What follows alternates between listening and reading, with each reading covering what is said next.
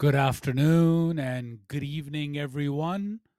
This is Muhammad Ali reporting to you from Purity Macro on a frigid afternoon here in Toronto. Thanks for signing in to today's Macro Recap podcast. The price of gold is down approximately $50. Yields on 10-year US Treasuries are up 10 basis points, and the dollar index trades at 103.50, a new high for the year.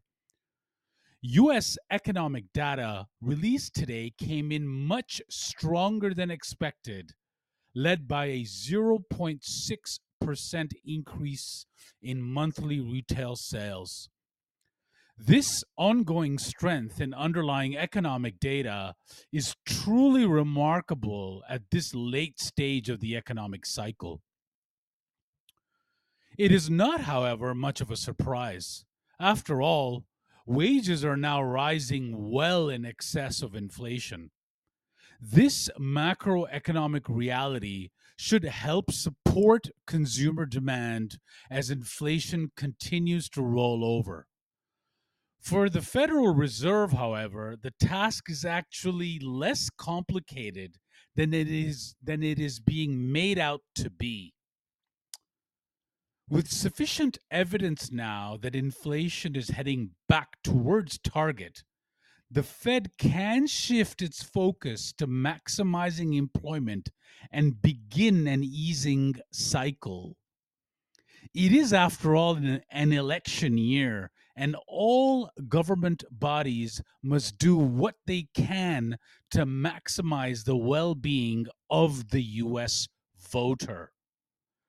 Global markets will additionally have to deal with US presidential politics as Donald Trump steadily advances through the Republican primaries. Extraordinarily, Trump's journey to becoming the Republican nominee will run in parallel with his numerous legal battles. Let me give you an example of his diary in February. February the 8th, the Supreme Court begins hearing on Colorado's ruling to ban Trump from the ballot. February 8th is also the Nevada caucus. February 12th, the Mar-a-Lago hearings begin. February the 15th, the Stormy Daniels case is brought to trial. February 24th, he is due to fight the South Carolina primary. And on the 27th of February, he will fight the all-important Michigan primary before closing out the month on the 28th of February back in court. And all the while, one can imagine televised speeches as each individual primary is won, and tweets on Truth Social where he begins to air out his domestic and foreign agenda.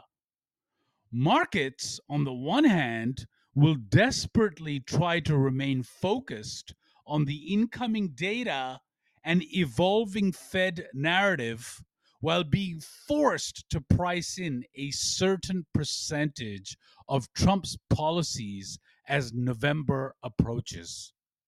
One also has to imagine the amount of scrutiny Chairman Powell could potentially be under once January of 2024 comes around and Trump is president.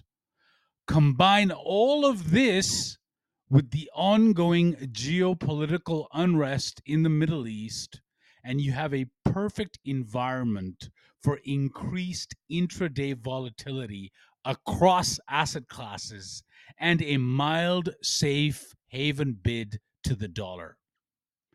Trump era politics will once again put America's agenda at the forefront of every global issue, and we shall endeavor here at Purity Macro to keep you at the forefront as the situation evolves. If you liked today's podcast, please be sure to like and share it with someone you know who may also benefit. The share button is right below the disclaimer. As always, we shall keep you posted here at Purity Macro. Bye for now. Ciao.